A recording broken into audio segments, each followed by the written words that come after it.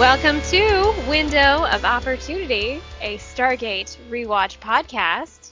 I'm Carrie. I'm Rachel.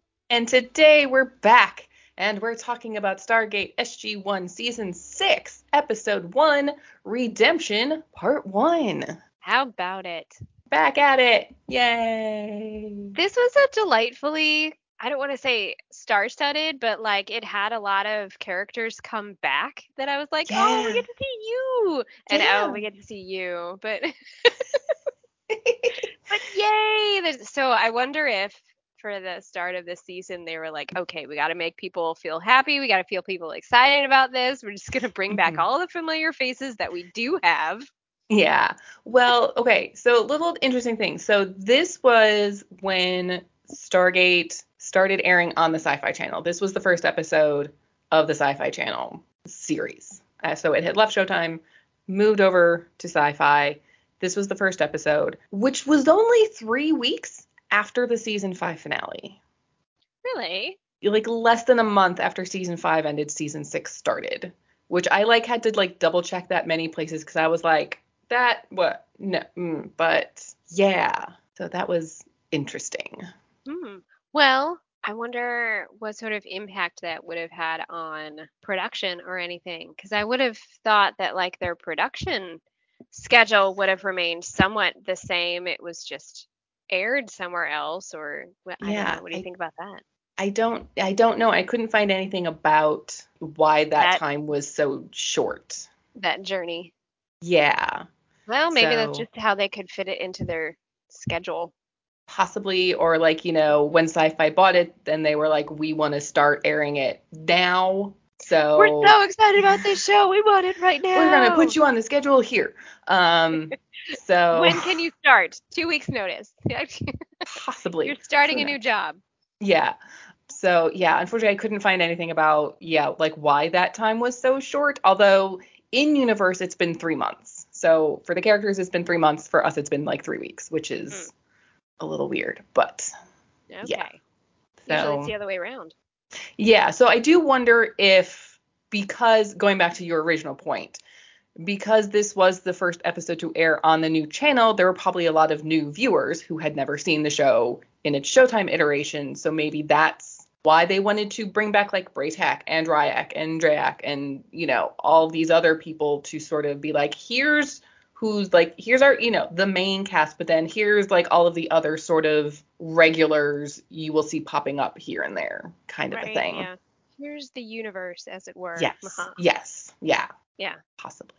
But I liked it, though. They got us with the cliffhanger again. But I'll forgive them. That's what they do, so I will forgive them. Okay. Okay, before we get into season 6, we did have some comments on Discord about like season 5, like in general, and thoughts on some things after our wrap-up episode. So if we want to get into those real quick. Do it. Okay.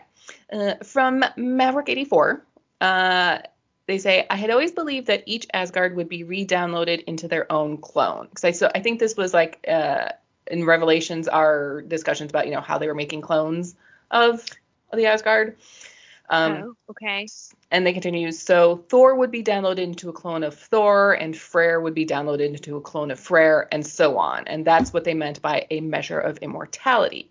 And therefore, each is slightly different, and that is how SG1 can tell the difference. Because there's also that moment when, Freyr came to the SGC, and Sam was like, Freyr, what are you doing here? And it's like, how can you tell them apart? So it's not one single body that's being cloned over and over and again, but each Asgard has their own body that's being cloned. Which I like that. I mean, it does explain how you can tell them apart visually, because there are visual differences like in the various puppets that are used as Asgard on the show. So right. I think that works as a viable explanation for that. I do like that then. Did they discuss, and I completely forgot, how old the individual Asgard people are? Because I mean, I know they talked about like, we've been doing this for thousands of years and we've been living this way but they never really say like, how old is Thor? Oh, like the body Thor is in, or Thor himself? Yeah. Like forever. How many times has Thor been cloned? No, they do not. Mm-hmm. So, Because but that'd be a fun thought experiment, wouldn't it? Because I like yeah, this concept of downloading Thor into a new Thor. How many Thors have there been? What do you do with an old yes, Thor? right, yeah. Well, they say, let me see, because I still have my notes on the episode. That's an Trying interesting to question. find so 30,000 years ago was when that ship got sent out from the Asgard homeworld that they found that still had the sort of Asgard human hybrid looking dude in the pod that That they had found. the genital parts that we didn't see Yeah, yes. conveniently. So Okay. so that was 30,000 years ago, and I imagine like Thor Freyr are from that like 30,000 years ago civilization. Oh man. No wonder why they have no patience.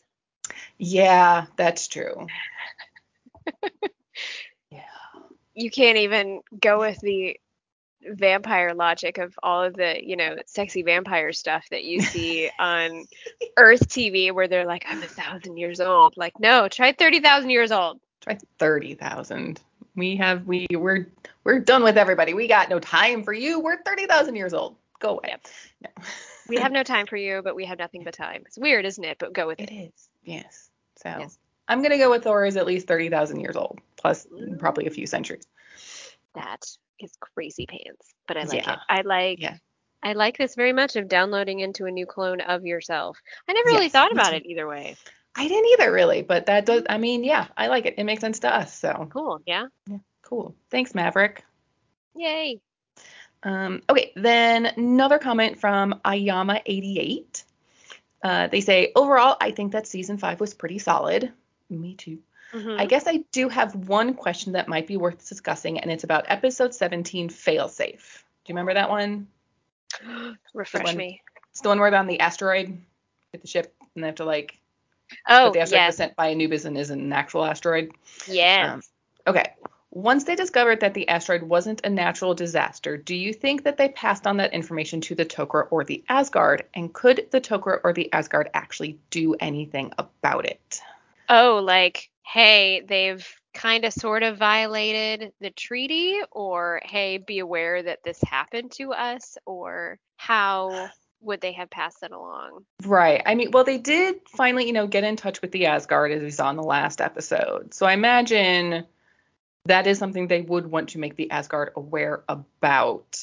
And as far as do anything about it, I'm not sure if they mean do anything about it as in, hey, go after the Gould Fort, or hey, this is a dangerous flying object that's still in the solar system. Can you please get rid of it? Oh, Like actually do something about getting rid of the asteroid because it's still like flying through space could possibly potentially still do damage somewhere depending on its trajectory, you know? that's right, because they sent it straight through the planet. Yes. Hmm. I just love that conversation of, hey, so we have this asteroid that we think Anubis sent straight for us. Pretty sure we need help with it. Okay. What'd you do with it? We sent it through the planet and then sent it on its merry way. So it's still out there So, somewhere.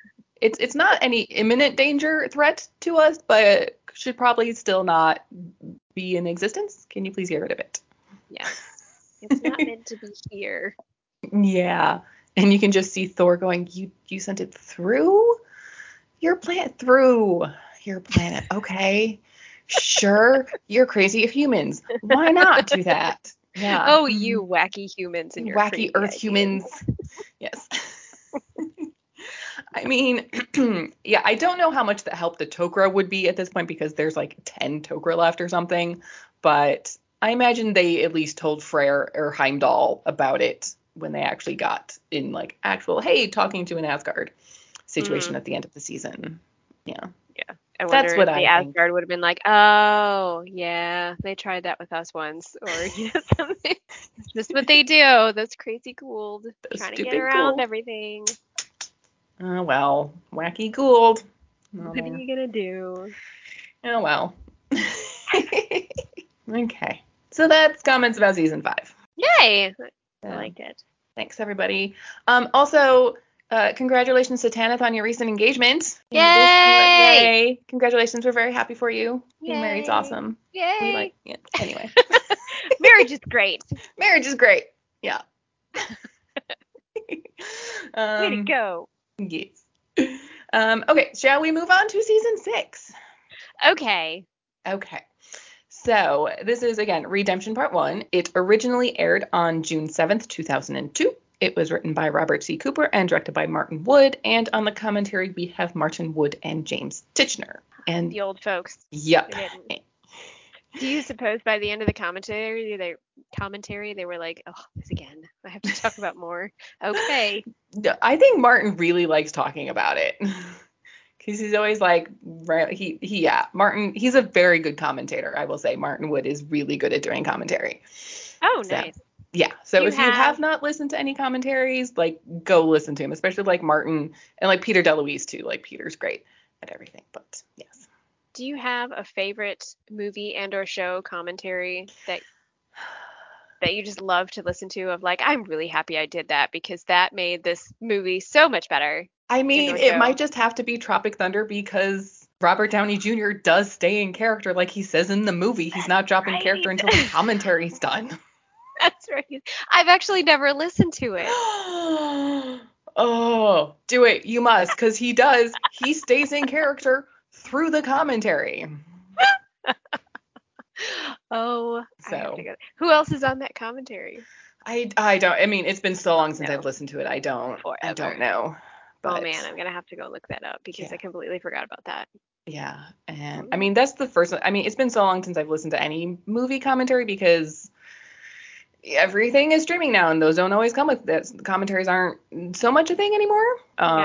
So kind of like modern podcasting, anyway. Yeah, kind of. So yeah, it's been a while since I've listened to like movie commentaries, but that's always a good one. Yeah. Yep.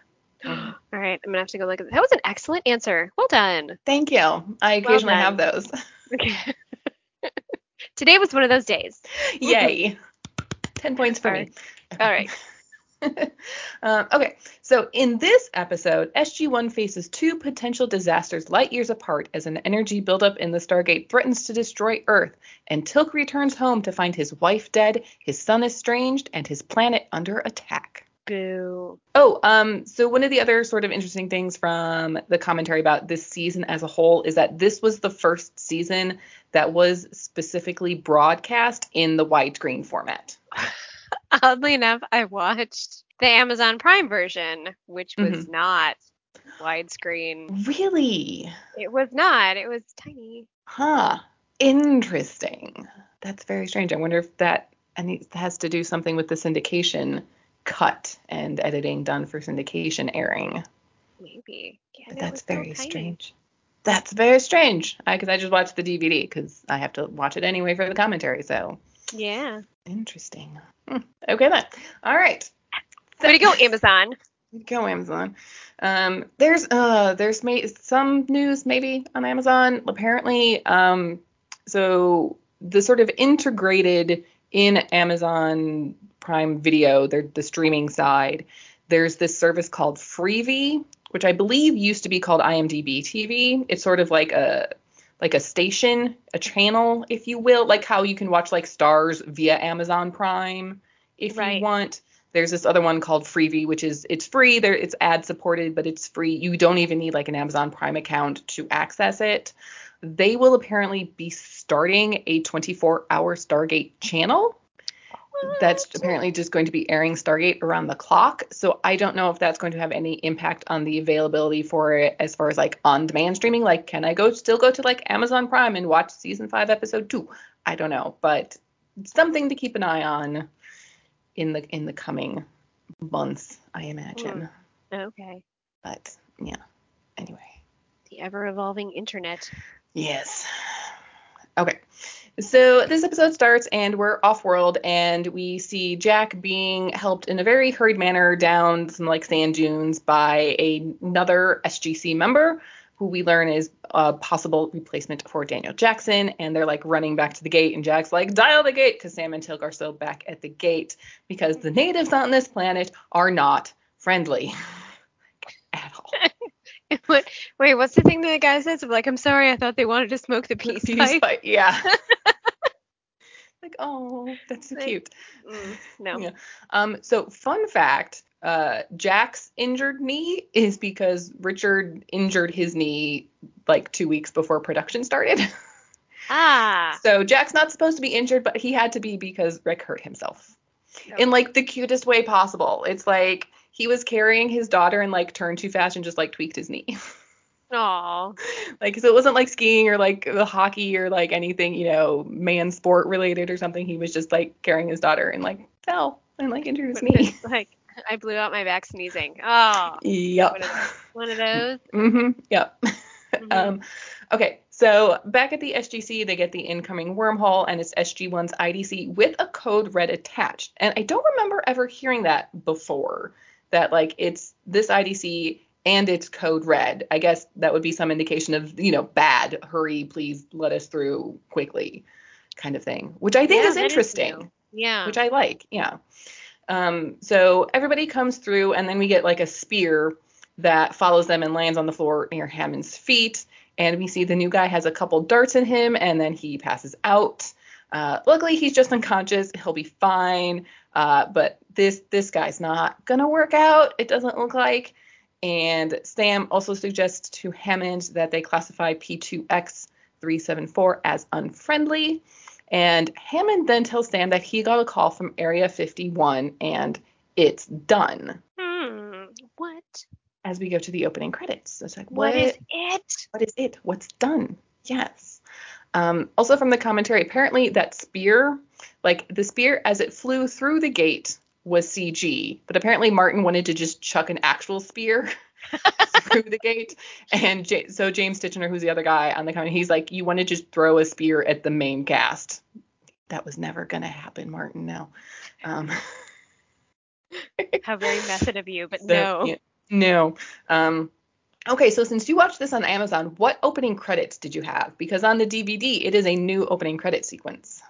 Oh, that is an excellent question that I can't tell you because I skipped them. Okay. I will tell you next week. Okay.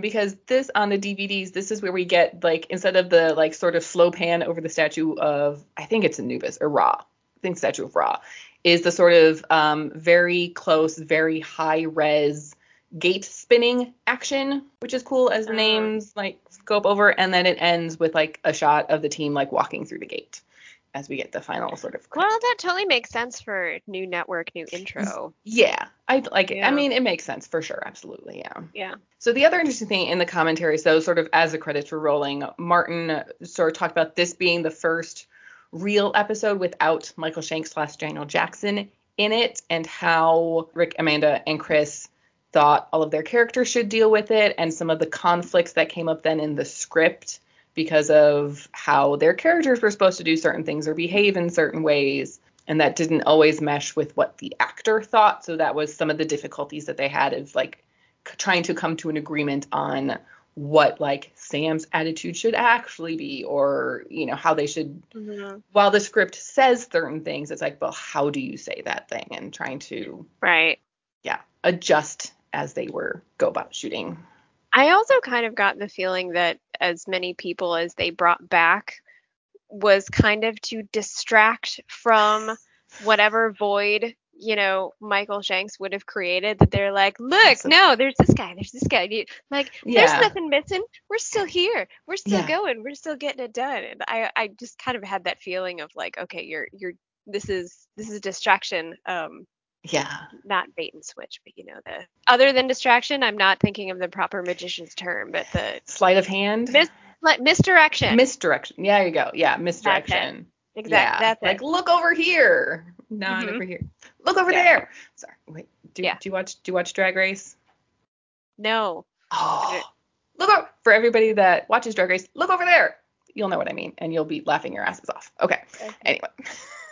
Is that something they do of telling him to look No, everywhere? it was from one of the challenges, and anyway, Okay. if you watch the show, you'll get it. You'll be laughing. Okay. And if you do watch the show, please write in and tell me that you understood my reference. Anyway.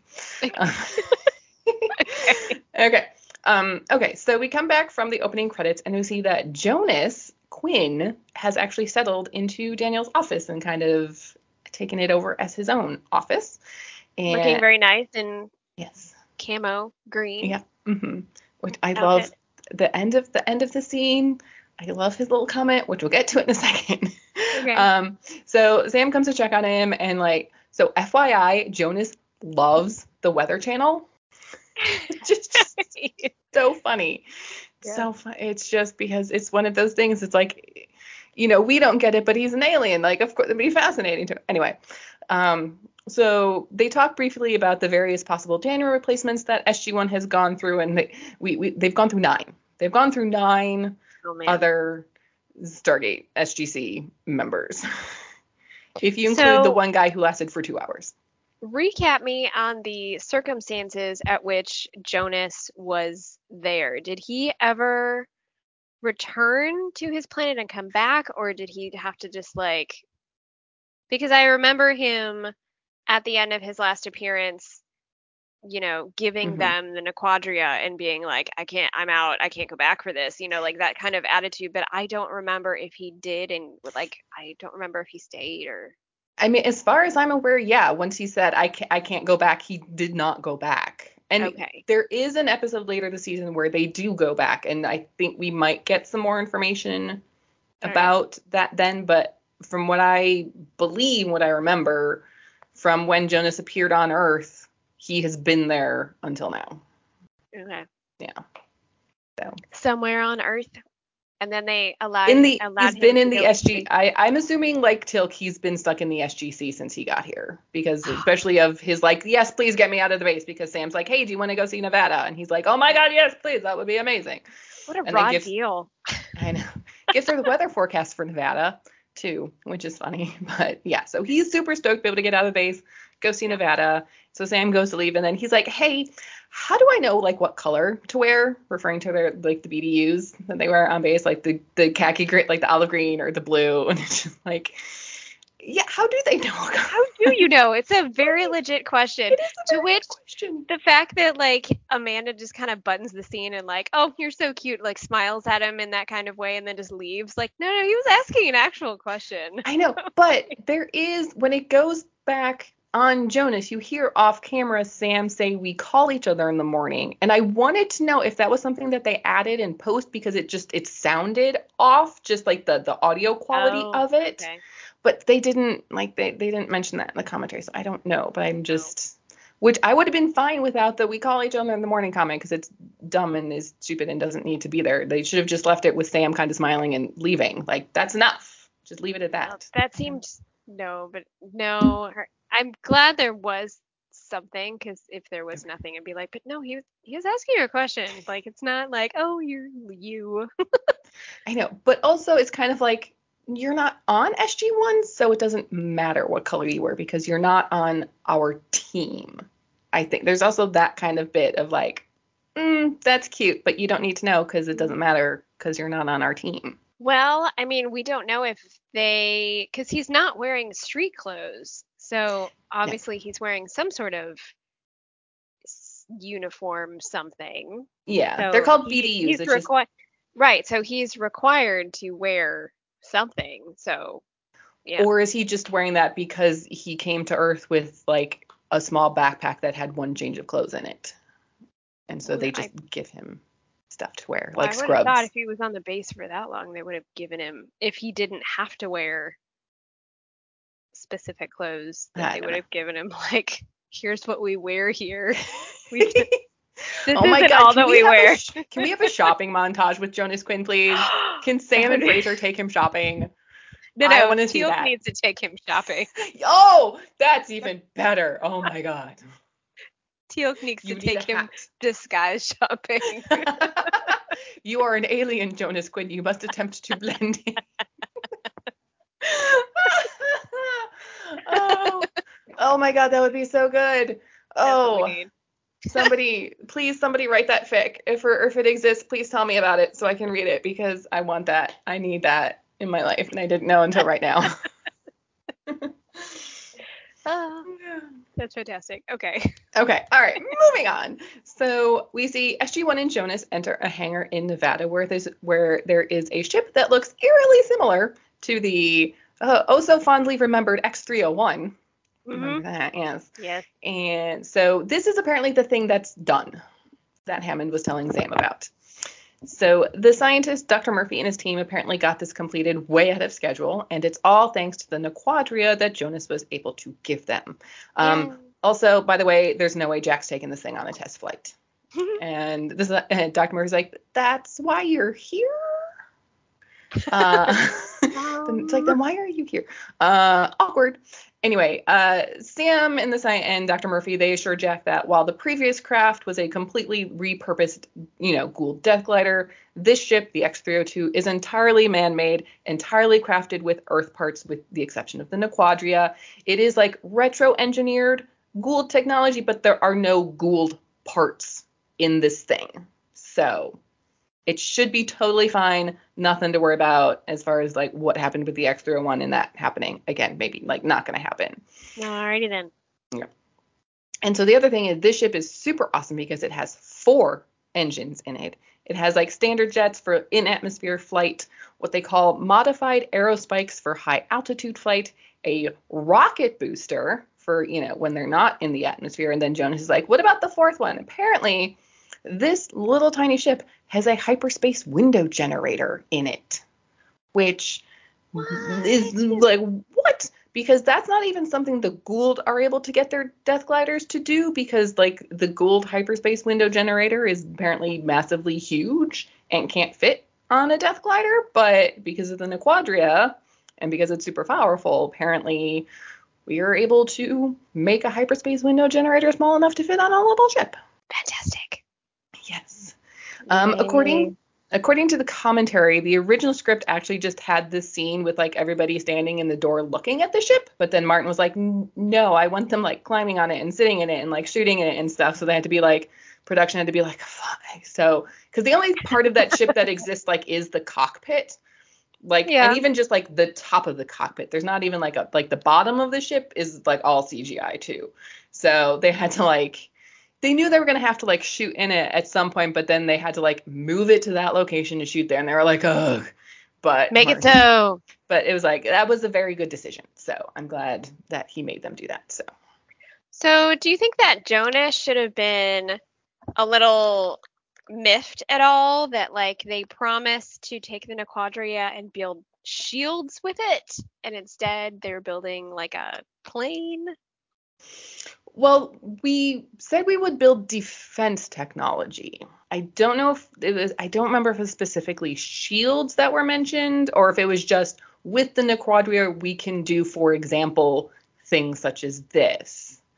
And, Something that's sticking out in my brain is that it was shields, because one of the stipulations was they were supposed to share any sort of developing technology with his planet. Well, let me see. I still have my notes from the season 5 finale. So let me see if I can find out. Wait, no, that's not that one. Wrong episode. I want the episode where Daniel dies. He wants the SGC to promise to share any defense technologies they may develop out of experiments with the Nequadria. That's what I have in my notes. So, yeah, I mean, it may have been something like they said, shields as something an example. They threw out there. Yeah. But I don't think it was like, we will specifically only build shields. So, okay. And for me, like this thing, the X302, like this was probably being built since they started working on like the X301. So it was probably something almost done that they could put the Nequadria to use in more quickly to see how it actually works and its efficacy and usage. And is this going to do what we think it's going to do without having to wait a couple more years for other things to be able to put the Nequadria into to be built, Okay, I'll go with it. Okay, so back at the SGC, Colonel Chekhov is in from Russia and reminding Hammond about the agreement between the two countries. They are then interrupted by Jack, who tries not to interrupt them, but Hammond insists that Jack interrupts them. And the other thing that Chekhov was there for was to try and insist that a Russian soldier be the new 4th member of SG1, and that will happen over Jack's rotting corpse. I like that they still have that as a storyline element, though, that the other characters are like, hey, we're supposed to be communicating, we're supposed to be talking, this is supposed to be our thing. Yeah. You're not doing it. Yeah. So Chekhov is dismissed, and Hammond agrees with Jack in a way. No, there won't be a Russian on SG1, but Hammond does believe that Daniel provided a very valuable service to the team with his knowledge, and also kind of specifically his like outsider, his non-military sort of outsider point of view on situations. So Hammond is insisting that they have a fourth member, but no, it won't be a Russian. Okay. Jonas goes to visit Sam and thanks her for letting him see the X-302, and it's just because Hammond told her to do so. And she also gives him like a large spiral-bound notebook with all of the information on the ship, and he then tries to plead his case to join SG1. He's studied all of Daniel's materials. He's physically fit. He wants to help. He wants to be out there like continuing Daniel's fight and helping rid the galaxy of the Goa'uld. And Sam's like, that's just not gonna happen. Like, no. And so here in the commentary, this is sort of one of those scenes where this was shot before the scene at the very beginning where Sam went to Jonas's office. So and it was actually, I think, one of the first scenes they filmed, really. So Sam is a lot colder to Jonas in this scene, if you notice, than she was at the beginning, because they were still working out how Sam actually feels about Jonas being there and having to, like, quote unquote, work with him and all of this stuff. So if you notice that sort of discrepancy of attitude sort of going back and forth, like, it's, you know, because TV shows are shot out of order and they're still working things out at the beginning of the season. So yeah, they get it figured out eventually. Yeah, they do. Yeah. Winky, winky, nudge, nudge. So we then see Jonas sparring with Tilk in the gym on base, and this scene is just, it's so funny. It's so just ridiculous and funny. And he's trying to get Tilk to talk to Jack for him because Jack won't talk to Jonas because Jonas has rightly surmised that Jack blames him for what happened to Daniel. And like throughout this whole scene, like they're boxing and Tilk keeps knocking Jonas down and Jonas just like keeps popping back up. And it's just like, it's so funny. It's so funny. But like Tilk doesn't like agree to talk to Jack on behalf of Jonas. Like he still wants Jonas to talk to Jack himself because he thinks that's really the only way that this is gonna like work. Which is true. It is, yes. We then cut to the commissary where we see Tilk join Jack at a table, and Tilk has just massive tray of food. Like it's too much food. It's kind of ridiculous. And we see Jack looking over like personnel files for their possible new team member. Jack still doesn't think they need a fourth, and Tilk mentions Jonas, and Jack's just like, but he's an alien. Tilk, which they talk about this and it's really interesting. It's like, because Tilk has been there for so long, you forget Tilk's an alien. Like, you know, it's so easy to forget. Like, even like Chris and Rick, like the actors, they forget, oh yeah, Tilk's not like from Earth because he's just been there so long. Yeah. Mm-hmm. Mm-hmm. You know, I wonder if that's actually part of the reasoning of why they never put into the permanent storyline of having Teal'c's forehead thing removed, is because they always want that reminder of like, oh yeah, he's not from one here. Of these things is not like the other. Possibly. Yeah, could be. Mm-hmm. Martin did also mention in the commentary that his favorite line in the episode is in the scene, and it's when Jack says, Hammond is insisting SG1 needs a socio-political nerd to offset our overwhelming coolness, which is a very good line. That's a very good line, yeah. Yes. So there's then an unscheduled incoming traveler. They run through the halls, and it's Braytak, and apparently Drayak, Tilk's wife, is very ill. And Tilk just like looks at him, and Hammond's just like, go. You don't need to, just go. It's fine. Yep. Go. So Sam then brings Jonas and any new viewers to the show up to speed on Tilk's entire past and everything that has happened with his family up to now. Like the whole, you know, betraying Apophis and why his family's there and not here and blah, blah, blah. And then Colonel Chekhov comes across them in the hall and yells at Sam for not telling him about the X-302. So apparently Chekhov is just there to be like yelly in this episode. Mm-hmm. And so I just had a random thought that I hope I keep with me for the season. So, you know how we always kind of talk about the character of Jack is supposed to be like the everyman thing? Yes. Like he's kind of supposed to be the audience, asking the audience questions and all this stuff. And in that regard, they kind of dumbed him down. Mm-hmm. since you literally have an alien new to the planet asking all of the questions that audience Mm, members could ask, do you suppose, I don't remember mm. if they really change Jack's character to smart him back up a bit, or Yeah. if they still keep him being like, why? What do we, the everyman Yeah. I symbiote mean, yeah, guy. I don't know. I think that will be something interesting for us to keep in mind. Yeah, as we go through Yeah. the season. Like, does Jack get to be smart again for a little bit at least? Because I don't really remember. I can't tell you that I do either. No. Yeah. And so back to Hammond's office where yelling about the X-302 continues, and Hammond tries to argue that the ship is not Stargate related technology, which I mean, I don't. And Chekhov's like, it uses Nequadria, which came from not here. Um, Luckily for Hammond, they're interrupted by an incoming wormhole, unscheduled off-world activation. Yeah. So down in the control room, the gate's connected, Iris is still closed, and they're getting nothing. There's nothing coming through. There's no IDC. There's no radio signal. There's no nothing. And Jack's like, is it the ghoul trying to block the gate like they have before? And And no, we there's don't nothing on. know. There's nothing on like deep space radar. So there's no like ships incoming. So Hmm. this is just weird. So okay, Sam's gonna work on trying to figure out what exactly is going on. Hmm. And then we cut to Chulak, where Braytek and Tilk have arrived, and it's not really great. They're like in camps, and like food's not great, and it's really not the best of living conditions, unfortunately, going on right now. Tilk tries to insist that Drac be moved to the new like SGC off-world outpost, but Braytek like she's too sick to even do that. She's apparently her like symbiote has matured and is refusing a new symbiote. So basically, she's dying because there's nothing you Hmm. can do about that. And then Ryak comes out of the tent, yells that like, how dare Tilk show his face? His mother is dead because of him. It's And like, we didn't even see her. what? Hmm. Hmm. So back at the SGC, Sam has no idea what's going on. Maybe it's a malfunction. Maybe somebody like butt dialed Earth on accident.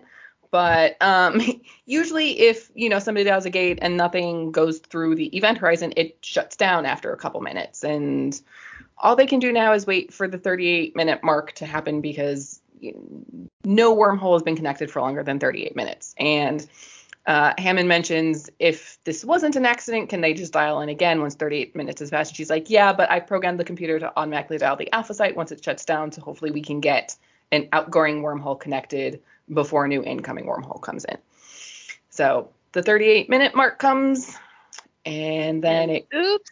goes, and it's still connected and open. And okay, so now it's definitely a problem.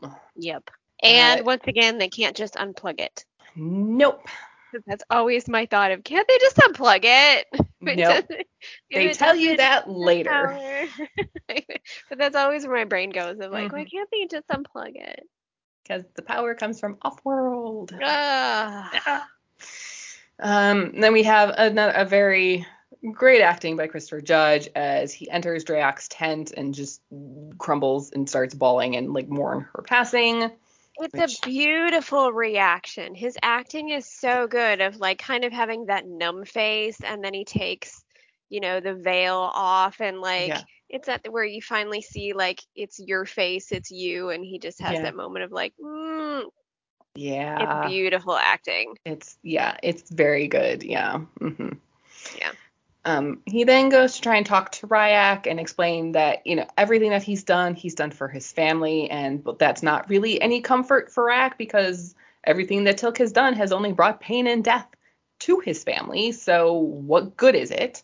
And he then makes a very good point that even if they can be free of the rule of the Gould, as long as they have to carry symbiotes, they'll never actually really be free. They will always be reliant on the Gould in some fashion. And Ryak then picks up a staff weapon, aims it at Tilk, who just tells him, "Go, fine, shoot me, I don't care." And luckily, Ryak does not fire the staff weapon, but instead he starts to use it to just beat the ever-loving shit out of Tilk, who just basically takes it, because what else Yeah. can he do? Back at the SGC, we see Sam and Lieutenant Simmons are still working on figuring out what's going on, and Simmons reports an increase in power retention by 0.1%. Sam initially dismisses it as normal fluctuations, and he's just like, well, not for this amount of time. So she then asks him to pull up a specific diagnostic screen, and they kind of zoom in on the graph a few times where they do Enhance. find... Enhance. I totally thought that too. Enhance. It's not how that works. But so, was this the first appearance of Simmons since like season 1? Yes, or season 2. I forget Right, if it's he was one season of the 1 or 2. familiar faces where I was like, oh, Yes. Simmons. And this is also his final appearance. Oh. Yeah. Mm. Well, yeah, see, they brought Again, misdirection. yes. Yep. So they enhance the diagnostic screen a few times, and they finally actually see a series of like a regular repetition of some kind of blip, spike in energy of some point, and they are much too regular to just be an error of, space goo coming through the gate or whatever. So something is deliberately being sent through the gate, but it is the teeniest, tiniest amount of something. Mm-hmm. So Ryak is still like kicking the crap out of Tilk when Braytak intervenes and stops it. Braytak then also kind of knocks Ryak down a notch because he's like, why are you fighting this great warrior when you've never fought in a battle yourself? Ha. You think you know what the stakes are, but you don't. But like Ryak doesn't care. All he knows is that it's Tilk's fault that his mother is dead. So Ryak just stalks off, in a teenage huff. Damn teenagers. Yeah. They don't know. Nope. So back at the SGC, things are, they're just bad. It's bad. There is an energy buildup happening in the gate from those minuscule blips that they saw on the diagnostic screen. And as Sam reminds everybody, the gate is basically a giant superconductor. So if this incoming energy continues and they can't shut it off, the gate will eventually explode on the order of like 2,000 to 3,000 megatons. So that's big enough to destroy the entire state of Colorado and have completely devastating effects for the entire planet and possibly end life as we know it. And they don't know how to stop it. Oh man. So this is bad. This is bad. Again? Yep. Now comes the funeral of Dryak. And, she's on the pyre. Tilk lights it.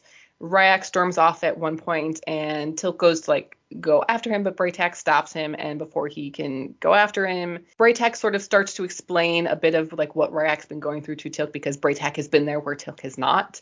And while Braytak understands that Ryak's anger is misplaced, and, he believes that Ryak is still holding on to some doubt about how Tilk actually feels about him after the whole brainwashing that he went through at Apophis's hands several years ago. And Tilk's like, well, why would he think that's well, because you've never told him anything different. You've never said anything positive or that you still love him or whatever after that whole situation. It's like, and you can just see on Tilk's face, it's like, oh, that's oof, that. Braytak is just giving it to everybody this episode. Yep. Tilk does finally approach Ryak and tells Ryak about how he was also brainwashed by Apophis. So the fact that Ryak was also brainwashed doesn't make him weak, and Tilk has never doubted his heart. And he says, you need never win back my trust, my son, for you have never lost it. Just like, beautiful. It's beautiful, and they hug, and all is well, and they've made up, and it's beautiful and perfect, and I love it, and it's good. Yay. So here we get another little info dump for new audience members, in case you have no idea what's going on. So in a sort of series of scenes of people walking through things and people working on the gate, we have Simmons and another tech and Sergeant Seiler having brief conversations to remind the audience about why certain things aren't being done. They can't just shut off the gate because the power is coming from off-world. They can't use the Russian gate because it would still be on Earth, and you can't have two active Stargates on the same planet. FYI, in case you have no idea what's going on, here's what's going on and why we're not doing other things. So. Why we can't do everything that you think we can do. Right. Sam's up in the control room working on stuff when in walks everybody's favorite asshole, Dr. Rodney McKay. Yay! Dude, he's just straight up hostile in this one. I know. Not even smarmy. He's just I'm just gonna hate on everybody in this room. Yep. There's no. I wonder if to prepare for the character, they were like, just don't eat for 3 days and then come to set. And then just have at it. Yeah. So Russia sent him back to try and help because there's no point in building Naquita reactors for Russia if there is no Russia. So it's True. like, yeah. And Sam's like, I don't need your help. So he's like, okay, fine. I'm going to go get a donut and coffee. And then Sam gets a phone call. Yeah, Hmm. that's Rodney for you. Yep. Welcome. So Chekhov is back yelling some more at Hammond and Jack up in Hammond's office, and Sam comes in to tell them that Dr. Murphy at Area 51 was on the phone, and he can have the X-302 ready to go in 6 hours. And this is their best chance of being able to contact the Asgard, as apparently trying to contact them from Earth has not gone well. Sam and Jack both volunteer to go. And I love how they were like, I thought it was like weeks away, but you could Yep. also be like, I thought it was half CGI. How Yeah. does that even work? Yeah. So back on Chulak, we see a cargo ship descending, and our three boys go to meet it. And luckily, it is a friendly Jaffa Shakrel, and he came to tell Braytek to pass on a message to Earth. But luckily, Tilka's there to get the message directly. But Earth is under attack from Anubis. We knew it. Mm-hmm. We knew Fun it. fact, yeah. Fun fact here, according to a blog post on Joseph Malazzi's blog, the role of Shakrel, was originally written for an unnamed NBA star who was a fan of the show and interested in appearing if possible. For whatever reason, the Man. scheduling didn't work out, and that person was not able to appear. And Joseph Malazzi would not confirm the name of said NBA star, but if the name of the character is Shakrel, it shouldn't be too hard to figure out who that was supposed to be. I don't know how much a celebrity cameo would have worked out though. But Yeah, I mean, it would have started it off with a bang, but yeah. Mm-hmm. yeah, So I don't know, I don't know but about that one. I think that one was for the better. I think so too. Was there somebody else I saw that had been originally offered the part? Also Keith Hamilton Cobb from Andromeda was then, I guess, originally offered it after the unnamed NBA star was not able to make it, but Mm. he turned it down. So we got the actor we got there, who does just fine. I think he's great. Yeah. Okay, so Sam and Jack have arrived at Area 51, and Dr. Murphy reminds them that the target is Abydos and that they have to leave the atmosphere before they can open the hyperspace window. Also, Sam feels the need to remind Jack that even if they can contact the Asgard might not even be able to help. It's like, thanks for the reminder, Sam. Way to be cup half full. But I like how he's like, "What's your point?" And she's like, I don't really have one." Yeah. I guess maybe another just sort of to temper new audiences' expectations Yeah. of what might happen. Yeah. So back at the SGC, Hammond and McKay leave Hammond's office where they run into Jonas, who tells them that this isn't going to work. He's not specifically a scientist, but he's read all the research on the X-302. He's dealt with the instability of the Nequadria, and it's not going to work. McKay's like, that's what I've been trying to say. And unfortunately, they don't have any really hard proof or reasoning why to be able to sort of let Hammond call off the flight. Because this isn't just a test flight. This is the fate of the world being at stake here. If this Again. doesn't happen, there's nothing else to do. So everybody cross your fingers and hope that everything works out. And we get cross your finger, cross it, and McKay explaining crossing your fingers to an alien, which is Actually did it quite well. yes. Mm-hmm. Hmm. So Sam and Jack are running through their pre-flight checks, and everything looks good. And sadly, the ship doesn't have phasers. Sorry, Jack. Hammond. She should have just replied with set to stun. That would have done, yeah. Mm-hmm. That would have been good. Yeah. We do get Hammond calling to them over the radio, though, to mention Jonas's concerns, but Sam dismisses them with assurances that they've accounted for every conceivable scenario. And Jack's like, it's the inconceivable ones that concern me, which, yeah, very, Hmm. very good point. Yep. But Sam's like, there's systems for everything. Everything that could go wrong, we've planned for, but nothing will go wrong. So Abydos 1, which is the name that's been given to the ship, is cleared for flight. And off they go. They get up to Mach 3, and so far all is well. So, okay, keeping my fingers crossed now. Back on Chulak, Tilk is trying to dial Earth, but it's not working, and this is where Shakrel tells them what's going on. So he had heard that Anubis has a weapon that uses one Stargate to destroy another Stargate, and that's why he came in a ship. And Braytak mentions that as powerful as Anubis has become, he still only has dominion over a handful of planets. So if one of those planets also can't be connected to, That's where the attack is coming from. So let's hope Braytac has a good memory. I just thought I would have loved him to like pull out a little black book of addresses. Yeah. So we see Jack and Sam getting higher and higher and like finally exiting Earth's atmosphere. And so it's time to try the hyperspace window. We see the window open and the ship start heading towards it. But as Sam then says, the autopilot engages and tosses them off course, so they miss and don't actually go through the hyperspace window. They are not given the go-ahead to try again and instead are instructed to return to the base to figure out what went wrong. Which I like, that they were like, okay, this didn't work. Sorry. Yeah. Jack and Sam are back at the SGC, and the flight data is still being analyzed, but the main thing that went wrong was that the ship couldn't lock on to the destination after the hyperspace window opened, so it forced an abort. And that is one of the safety features, so that's good that it worked. But they don't know why that happened yet, so they don't know how to fix it. They thought they made all the necessary adjustments to account for the instability of the Nequadria, but apparently not.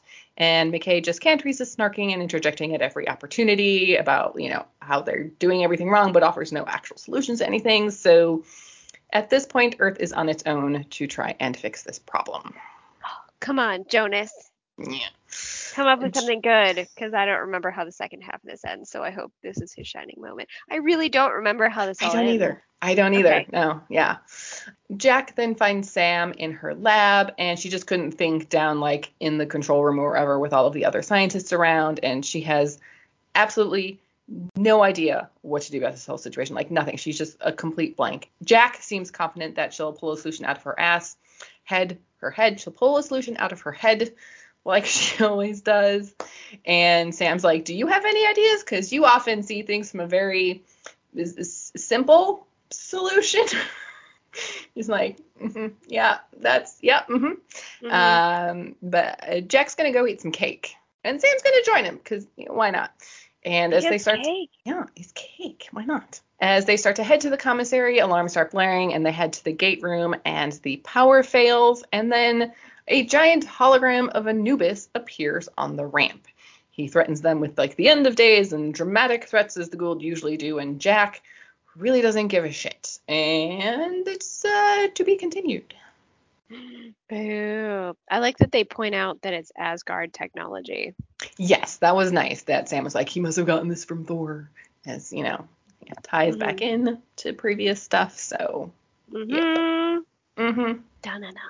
Yeah, I have no remembrance of how this actually ends up, so it's going to be fun. Yeah, me neither. I don't mind Jonas, but season 6 is definitely one of my least rewatched seasons, I will say. Like, these episodes are fine, but like when I think about Stargate, I don't really think about season 6 a whole lot, except for a couple specific episodes, but so we'll be exploring this together, as it were, of like, they did this thing. This what happened. Yeah. Oh, that's right. This is this. Oh, that's right. That's right. That's good. Yeah. It's gonna be like the lost season of Jonas Quinn.